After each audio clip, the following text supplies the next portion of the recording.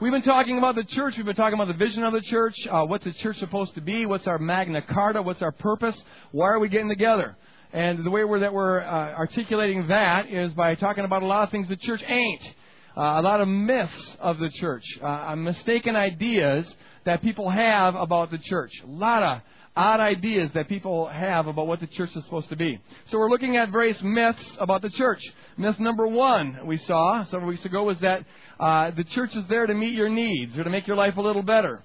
And the truth is, we saw that the church is not there to tweak your life a little bit. It's to offer you something that is greater than life itself. His name is Jesus Christ. Amen? Myth number 2 is that the church is a building. Everyone thinks about, say they're going to go to church and they think about, building as being church.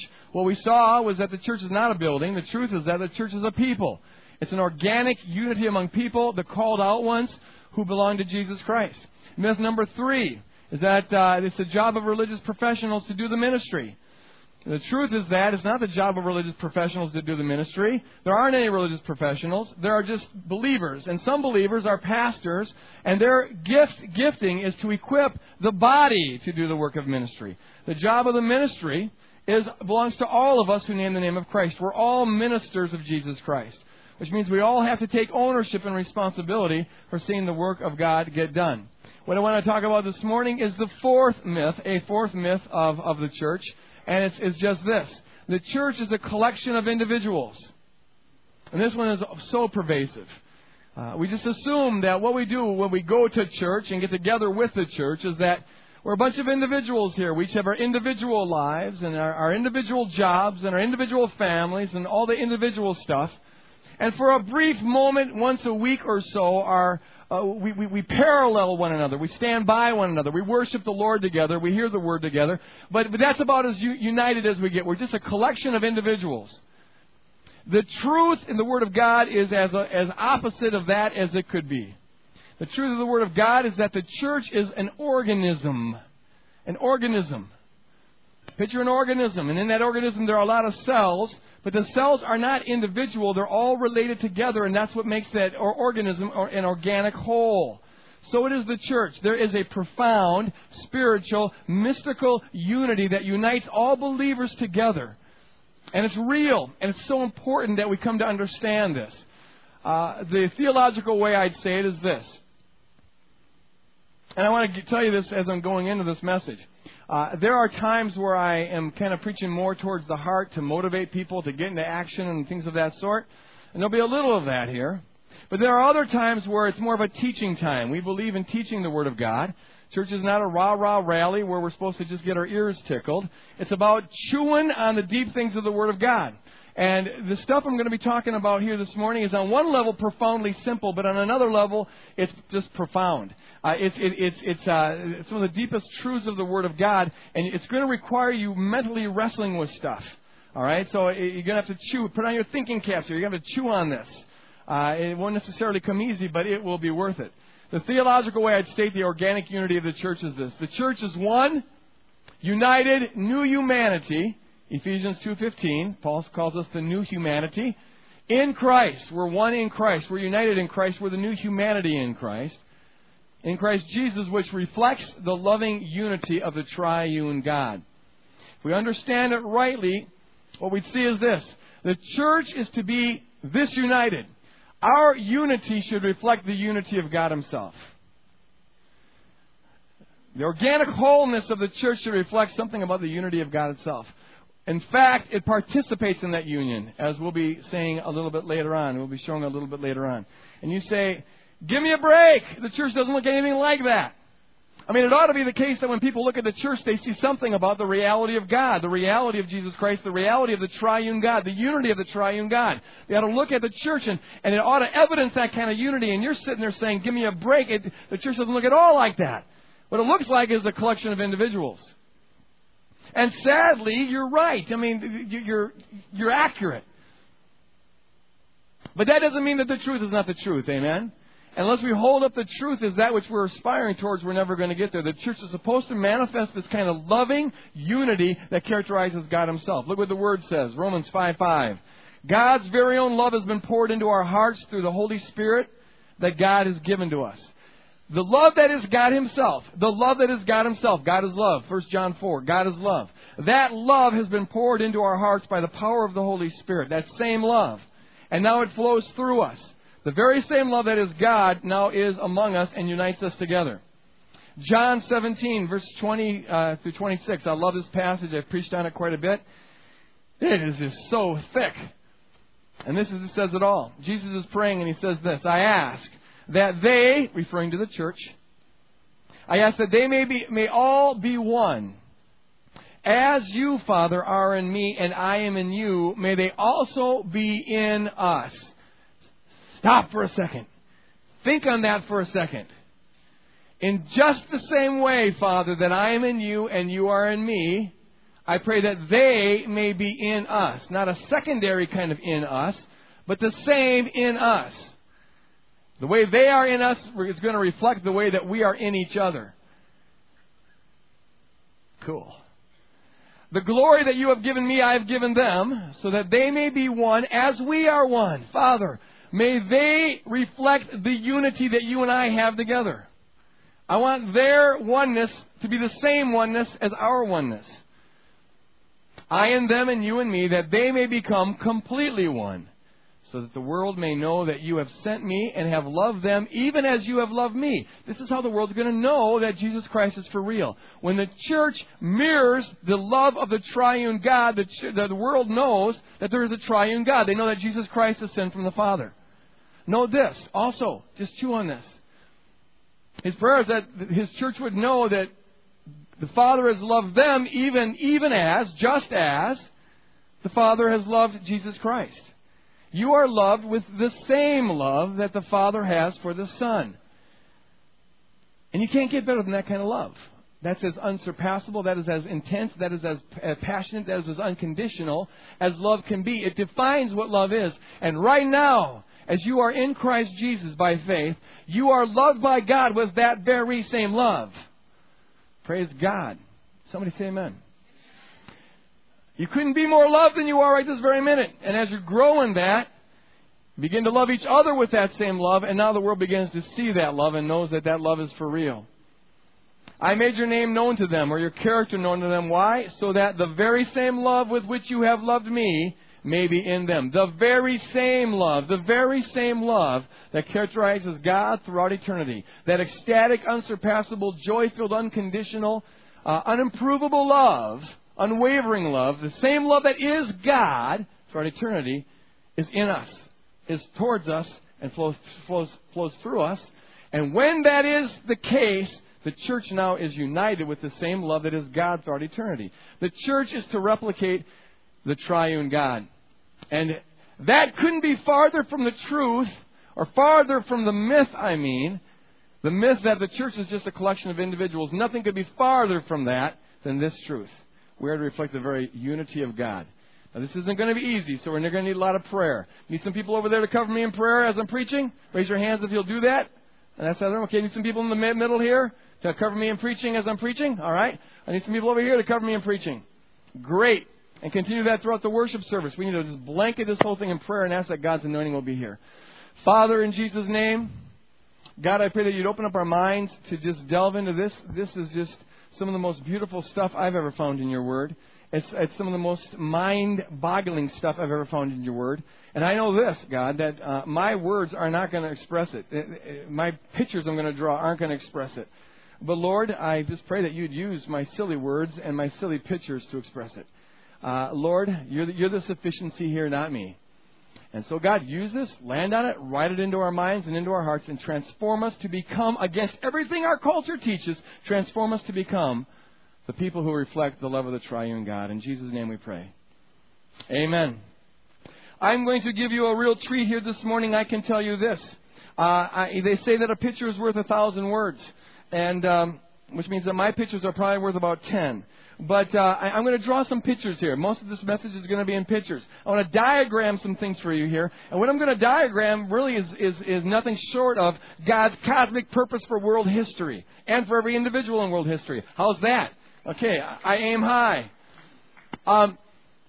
Because, see, I want to draw the big picture here. I want to paint or draw with broad strokes so that we can begin to see the role that the church is supposed to play so that we can begin to see the nature of the church, what we're called to do, what we're called to be in the church. So it goes like this. Here's a picture of God.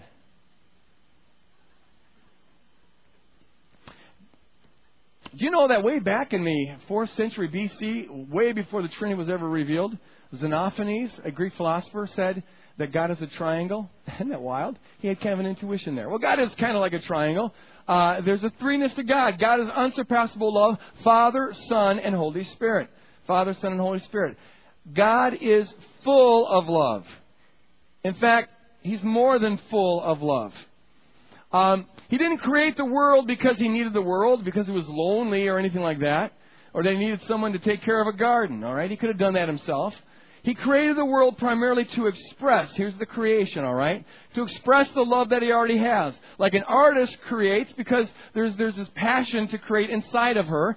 You create to express what is already there. Or healthy parents. They have children not to try to fix the marriage, hopefully.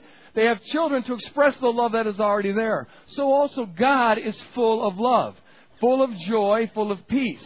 And God wants to create a world to express who He is. And the way He's going to express it is by inviting others in to share on this. So what God does is He creates people. Now, this is Mr. Gumby. Great. And He creates people with, there's a different color here, a God-shaped vacuum. That's a little triangle there, see?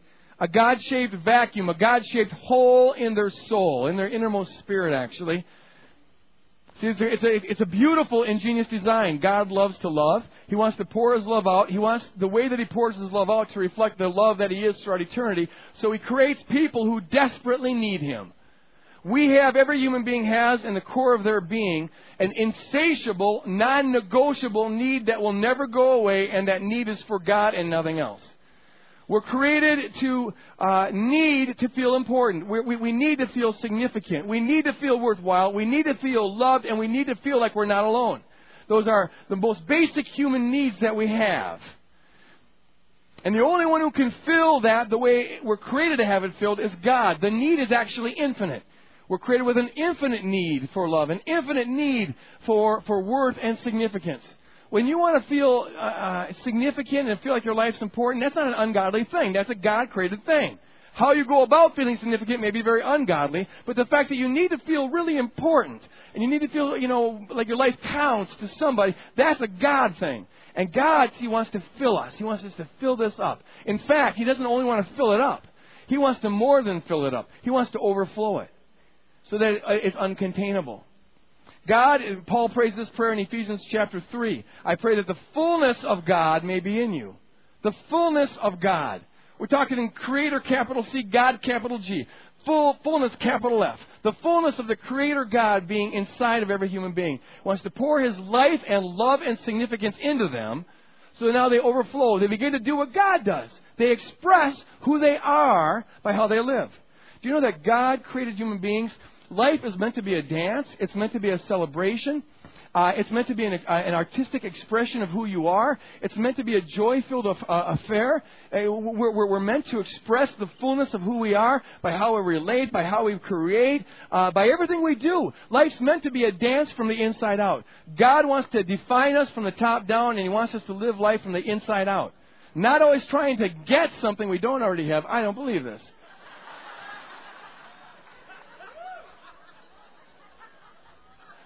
You guys are too good. He told me he was going to experiment with some stuff. Not bad. Okay. Whatever you want to do, feel free to express yourself, all right? Now, here's the deal. There are some non-negotiable needs, or there are some other needs that we have.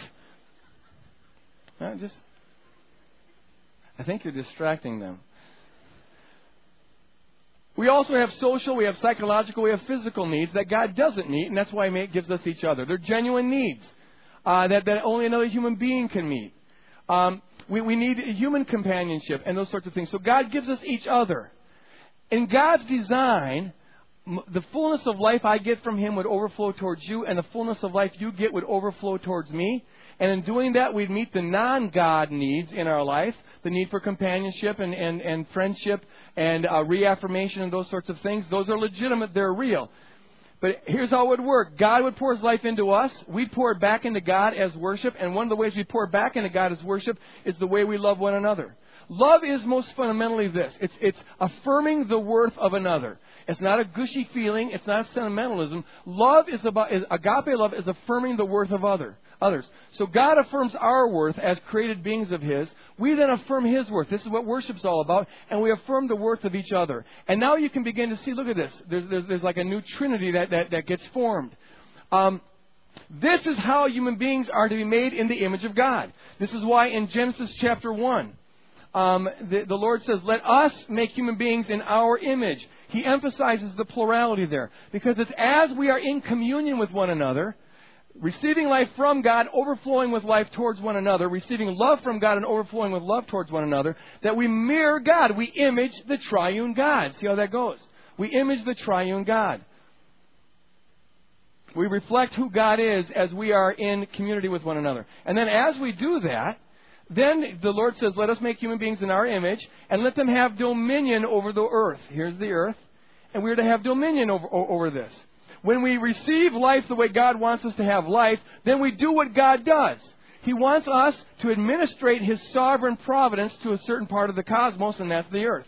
So we were together supposed to have dominion over the earth. This is God's plan for world history. Human beings out of joy, out of fullness, receiving love, getting their innermost needs, their definition, met by God alone, and then overflowing out of the fullness of that towards one another, unconditionally overflowing in love towards one another, and thereby mirroring the triune God, and thereby having dominion over the world that God gave us to have dominion over. Unfortunately, as you all know, something called sin entered the picture. And what sin does is it just blocks this relationship from happening. Let me start again. So here's sin. This is the law of sin and death. We turn away from God. We don't open the hole in our soul. You're going to have to get rid of me in order so that they can... Oh, no, you don't. Okay, I thought you were blocking something here. All right, so here's the love gets refracted. And now here's this human being, Mr. Gumby, who still has this hole in the soul. It never goes away. That's the essence of who we are. But now it's not getting met. You see, that's rather sad. It's not getting met. Now, the need has got to get met. This is the most fundamental thing about us. The need has got to be met. It's who we are.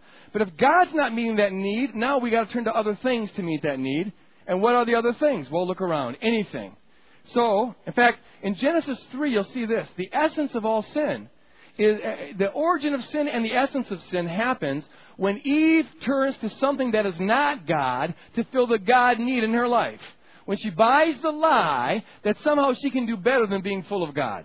When she buys the lie that forbidden tree, forbidden fruit has got something to offer her that God can't give. Now her eyes, instead of being focused on God, get focused on this out here. And that tree just represents everything in the world that we might possibly use to fill the hole in our soul, and it never works. For a lot of people in our culture, it maybe is money. All right? If I just get enough money, I'm going to be satisfied. I'm going to be full. That's what life's really all about. For others, it might be sex. If I just have enough sex, have it good enough, have it often enough, then, I'm really going to have arrived. For others, it might be a nice house that they might have, or it might be their major bicep. This is a bicep. This is a hand. This is my name is Arnold Schwarzenegger. Okay, see? Okay, so you're looking at your bicep. If I'm just strong enough, if I'm sexy enough, if people like me, if I got a big enough reputation, or if I climb the totem pole of success and get to the top, if I finally arrive, then I'll have life. And this lie that comes right out of the Garden of Eden permeates our lives day and night through the media, through this entire world. Because the Bible says in 1 John chapter 5, verse 19, that Satan has control of the world. He uses the world to deceive us and to reinforce the sin-death law that tells us that we can get life outside of God alone. Not only that, but the way we treat each other changes. These pictures are getting worse, aren't they? Now, see, look at as it was really intended to be, I was supposed to overflow towards you, and you were supposed to overflow towards me. But now that we've got nothing to overflow with, we're both running on empty, so what happens? Now I try to get my need met by you, and you try to get your need met by me. You see? Instead of going towards one another celebrating who we already are, we go towards one another desperately trying to get something we don't already have. And so human beings, instead of being centers of fullness, turn into vacuums, black holes. And we relate to each other on this basis. And we begin to perform trying to get our needs met. If I'm empty on the inside, well, then I might, get a little bit of life by trying to get you to think that I'm holy. Religion is one of the all-time great idols. This is all idolatry, by the way.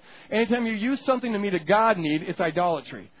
So I might try to make you think I'm religious. I might try to make you think I'm holy and righteous. Or maybe I'll get life by having you think that I'm funny. Or maybe I'll get life by having you think that I'm good-looking. Or maybe, I'll get life by having you think that I'm sexy or whatever. Or that I can draw good. Probably not that one. But, you see, we relate out of a vacuum. And it causes tension and it causes friction. Because people were never meant to meet the innermost needs of your life. We don't do God well. We really don't. We can hold it up for, a week or two, but we get exhausted. And in the end, we fall short. Because we ourselves are finite human beings. The need you have for love and significance and importance in your life, nothing, not money, not sex, not power, not another human being can possibly meet. Only Jesus Christ can meet it. Amen? There's a hole in your soul. It happens like this. Single people, listen up. Married people, listen up. What happens is we do something like this.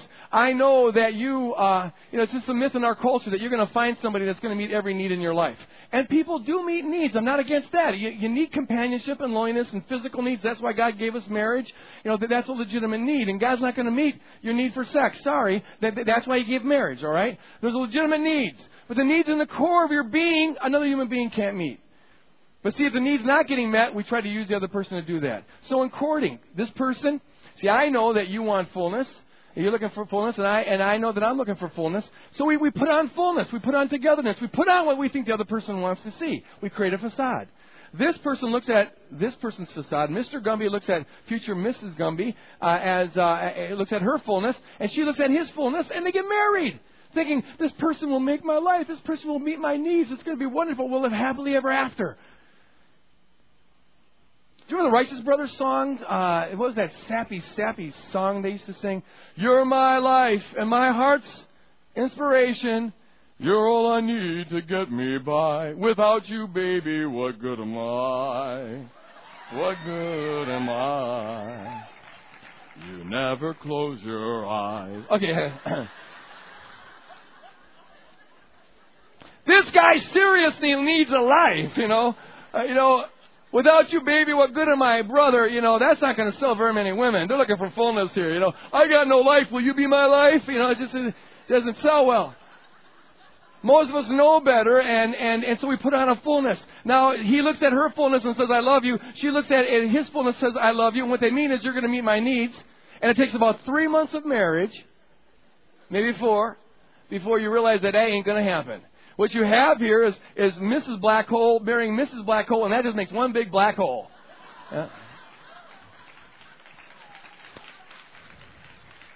And everybody's disappointed. And then they have kids that try to fill it. It doesn't work that way. You get 2 vacuum cleaners going at full strength. There's a certain suction there, but nothing of significance is going to be happening.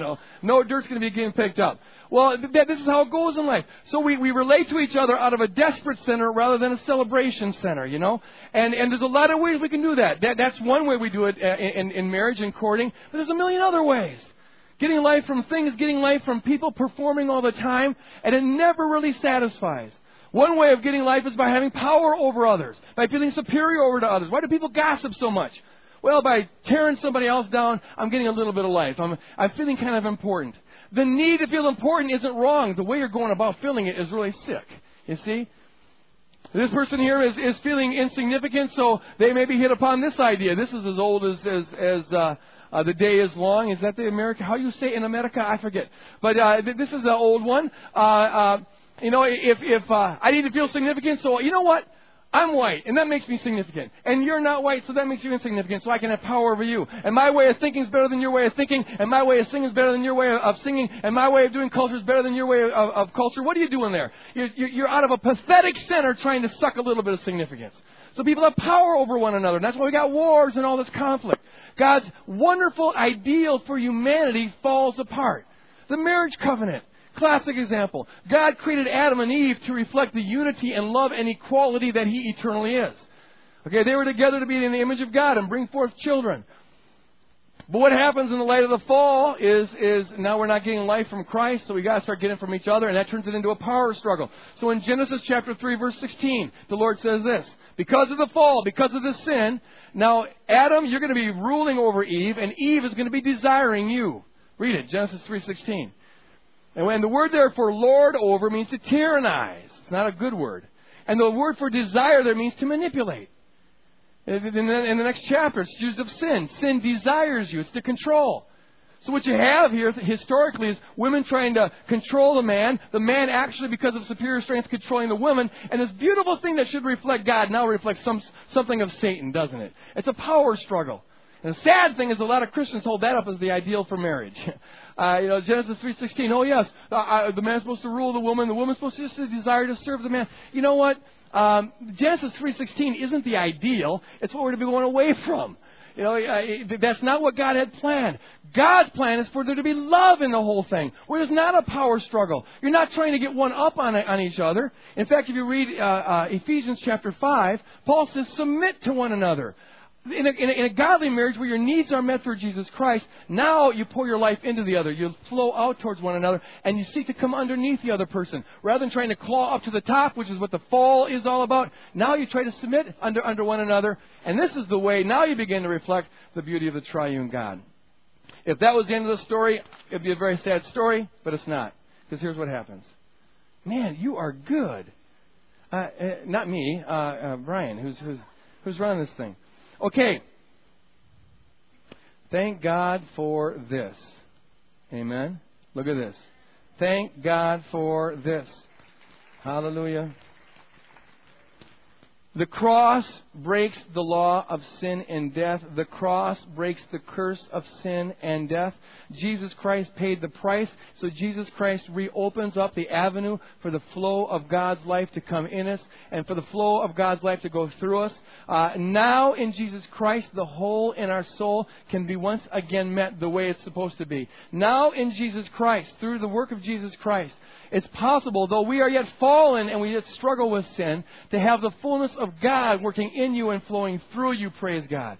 And now God is recreating humanity according to His original intent, but He's doing it through the cross. As you receive life in Christ, Jesus says this: whoever believes in me, out of their innermost belly shall flow rivers of living water. You're going to gusher forth life, praise God. This is what the Bible calls Zoe life. Okay, you get filled in Jesus Christ, and now you can begin to do once again what God does, and that is overflow with love towards one another. Now you're in a position where in the core of your being you can live life out of celebration rather than out of desperation. Now you can begin to love people unconditionally. If they treat you nice, you can love them. If they don't treat you nice, you can still love them, because you're not relating to them on the basis of what you can get from them. That's what the Bible calls the flesh. That's the fall. Now we relate on the basis of what we can ascribe to them, and love is about ascribing worth. In the new community, in the new humanity, now we are to be getting life from God through the person of Jesus Christ. And it's to look just like it looked in the original creation. I overflow with love towards you. You overflow with love towards me. You see how this goes? And we meet each other's non-God needs, the need for companionships, the need for human solidarity. We share wisdom together. We share life together. We erupt in praise towards God as He fills us. We ascribe worth to God. We ascribe worth to each other. In fact, ascribing worth to God is part of ascribing worth to each other, and vice versa. Did you know that? You can't have the love of God in your life and not have it flow through you, because God's love isn't contained. By definition, it flows. This is why the Bible says in Romans 5:5, He's poured out His love into our hearts. This is why it says in 1 John, it says that if anyone says that they love God but don't love their neighbor, they are a liar. And that anyone who knows God is going to be loving their brothers and sisters. This love has got to flow. The love has got to expand. And folks, this is the church right here. This is the church. This is the new community. This is the unity. Because now, look at this. Now we begin to reflect once again the triune God. See that triangle there? We begin to model who God is. The very same love that characterizes God now flows in our life. The very same love that characterizes God now flows through our life. And we begin to love each other as God is loved, praise God. And now the world can begin to see that Jesus Christ is for real. This is why everything about the church, it's the opposite of a collection of individuals. The church is about reaching up. That's about praising God, ascribing to Him worth. It's about reaching in. Okay, that's about loving one another, reflecting God's love. And it's about reaching out. Because now, once again, we have dominion over the world. Okay, when you get the life that God is, you start to do what God does, and God wants to administrate His providence through us.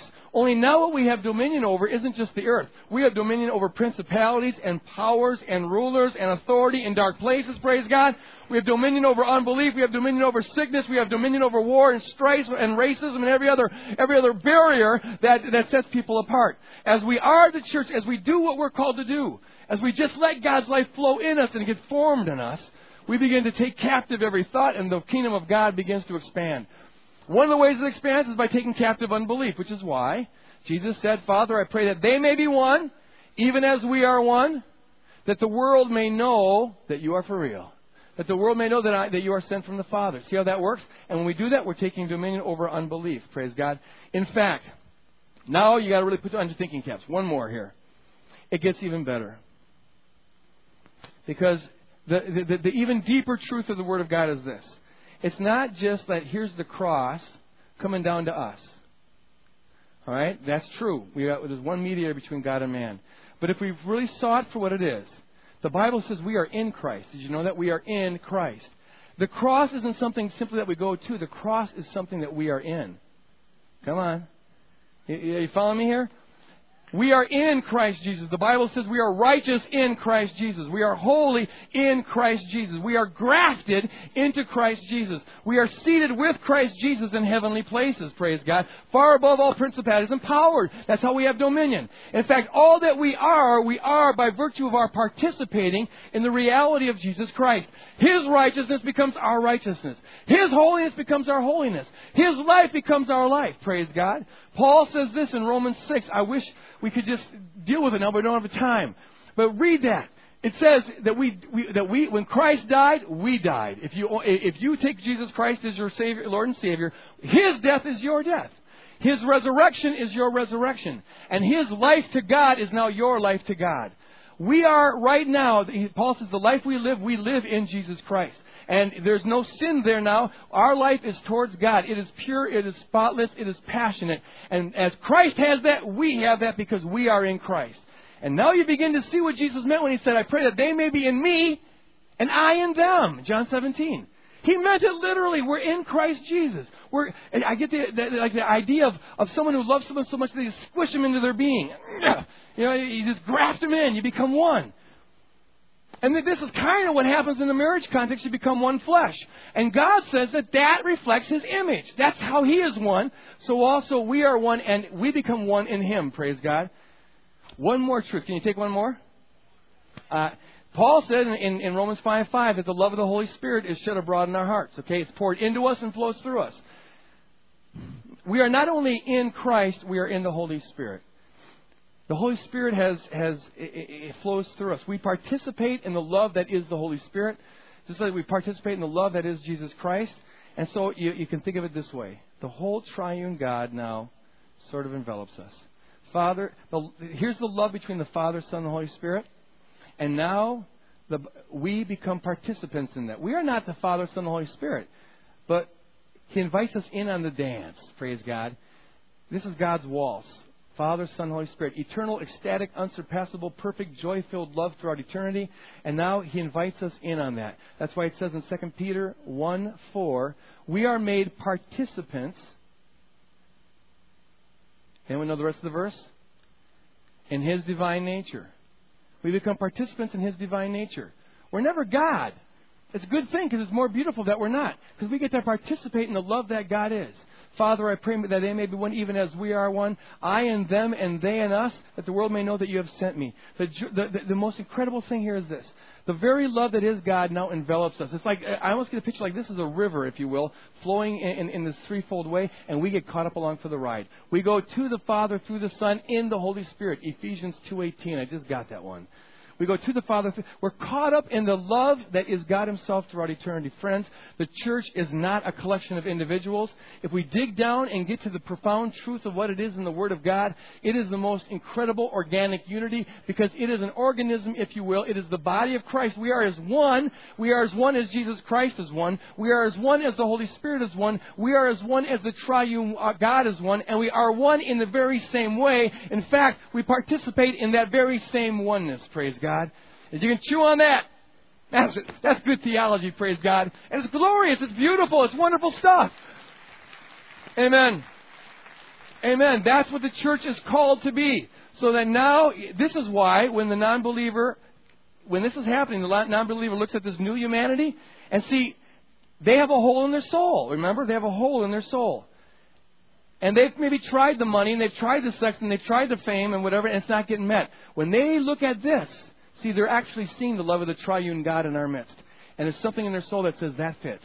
That fits. That's the triangle I'm looking for. That's what I'm hungry for. You know, it doesn't happen through a track. It happens by being the reality that God calls us to be. What it means is this: we got to love one another. We got to love one another like crazy, like mad, like insanity. I'm talking about. Let me close with two applications. Application number one: get life from Jesus Christ. None of this works except to the extent that you get life from Jesus Christ. If you're not getting life from Jesus Christ, if the core of your being isn't being met by virtue of your relationship with Jesus Christ, you're hungry. And when you're hungry, you can't help but relate to the world and to other people out of a hungry mode. You will be feeding yourself by other people, getting life. You can't love unconditionally unless you go into the relationship with a fullness. One of the sickest, saddest, unfortunate things is when you get pastors who still have a hunger in the soul. Because now the whole congregation's there to feed them. We'll be talking about that in a couple of weeks. It gets bad.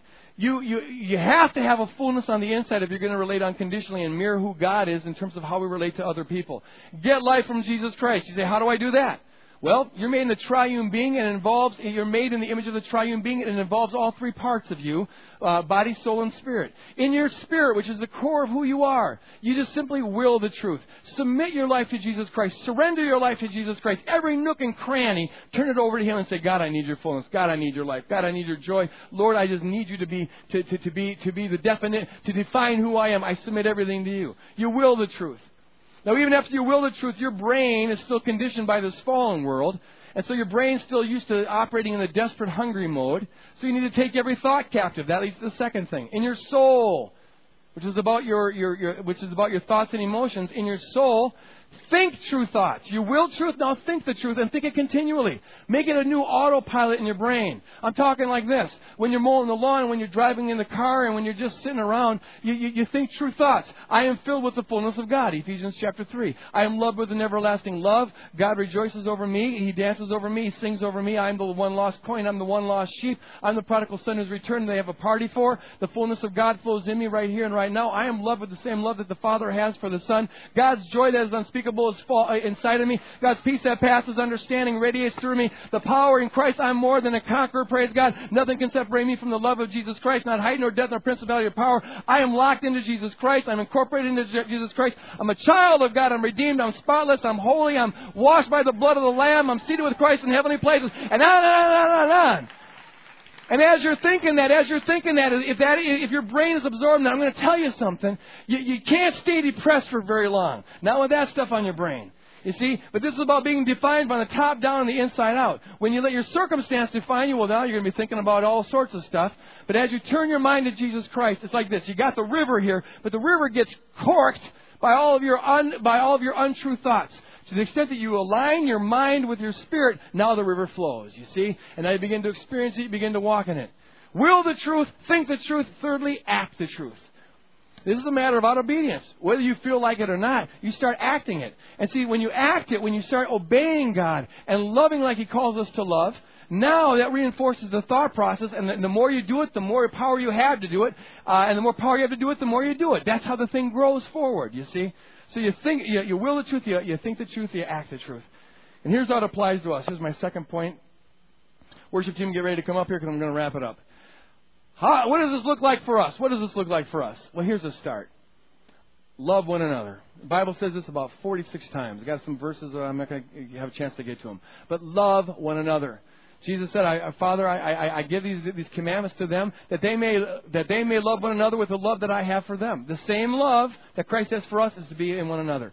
Just be thinking, how can I love that person? Even here in this large group congregation, how can I love that person? How can I show love? How can I pour myself? How can I affirm their worth as a being who has infinite value because they're created by God and saved through Jesus Christ? How can I affirm them? And you can do it a million ways. You can do it by offering up your seat to somebody who's standing. You know, that shows love. Simple thing. You can do it by parking off site and walking here so that people who have trouble walking can park closer. That's an act of love. You know, you can show love in a lot of when you're leaving the parking space, a parking lot. You do it by showing love by letting the person go forward or whatever. A couple of weeks ago, we had somebody who actually flipped someone off with a bird. You know, I'm not going to illustrate it here, but they gave him, you know, the bird. If you know what that is. That's not love, okay? That's not what we're looking for. You know, it's just kind of sad. You know, you leave church and then, you know, we have road rage in the parking lot. Well, you know, listen, we get all sorts of people here. You know, don't judge the church by what that one person did. You're going to get that. But the thing is we got to show love in practical ways here. We show love by reaching out and greeting people, welcoming them, making them feel at home here. Go out of your way. Be bold. You know, bring them in. Especially people who don't look like you, for which the culture has had a lot of walls put up. Break those walls down. The church is all about breaking down walls and building bridges. Amen? That's what this is all about. Wherever there's a wall, we want to tear it down. Wherever there are people that aren't connected, we want to connect them. Connecting people with Jesus Christ, connecting people with each other, connecting people with God's purpose for their life, tearing down the walls, building the bridges. Do it here. Reach out. And then, as the Lord leads, maybe develop friendships here. The Bible, you know, throughout Scripture, the emphasis was on being in covenant communities, being in small groups. You can't be intimately in love with everybody in this congregation, but maybe you can be with 4 or 5 or 10 people, a small group. And a lot of you have small groups, but a lot of you don't. And I just want to encourage you to be open to that. Invite someone over to your house. Have some fun together. Go out together. Break bread together. Then maybe pray together. Invite them in on your life and see what happens there. As a church, I'll tell you this. We want to help people get plugged into small groups, and we are way behind. We got overloaded last year. We don't have enough small groups to go around, and we're now raising up leaders. In fact, if you will lead a small group, Kevin Johnson wants to hear from you. We need more leaders for small groups, but the church isn't equipped to help people anymore right now for about the next 6 months with that. But don't wait for us to get our act together to do it. You don't wait for government to get their act together before you do stuff, do you? Well, don't wait for us. Let God lead you. Reach out, touch one another, form groups, start doing communion together with one another, being in communion with one another. And this is how the body of Christ is woven together. Praise God. And then we reflect the love of the triune God as the Holy Spirit is poured in us and flows through us towards one another. We get woven together, cell by cell, group by group, congregation by congregation, and now the world begins to see that Jesus Christ is for real. That's what the church is. Not a collection of individuals. No. We are organically united. We are brothers and sisters. You know that? We're part of a whole new human race. We're incorporated in the same Christ Jesus. We got to worship God. With the worship team, there you are. Man, these guys are good. Praise God. When God's love is poured in us, the natural response, the inevitable response, the necessary response is to pour it back to Him. And so love is about ascribing worth. How much is God worth? Everything. So we're going to pour our everything into worshiping Him. We'll start by saying seated for a song. If the ushers would come forward, we worship God with our offering. Worship isn't just about words. It's about giving sacrificially to the Lord. Praise God. And so we give back a portion of what He's given to us. If we were singing it straight, we saw this last week, you'd be begging me to take up the offering. Why? So you can have a chance to participate in ministry. There's nothing else on this planet that you can invest in, the stock of which will not sooner or later go down. In fact, this stock keeps on going up and up, and it goes on throughout eternity. It is how the Lord runs His ministry. We further the kingdom of God against the kingdom of darkness by sacrificially giving together. That's an act of worship, and then we pour ourselves out in praising Him. So, Father, as we do this now, we focus on You. We ask that Your Spirit would land here in Your fullness, in Your power, in Your joy. Grab our chins, look into our eyes, and help us, Lord God, to worship You with all that we are as we participate in the cosmic dance, the dance of the triune God. We party with You now in Jesus' name. Amen.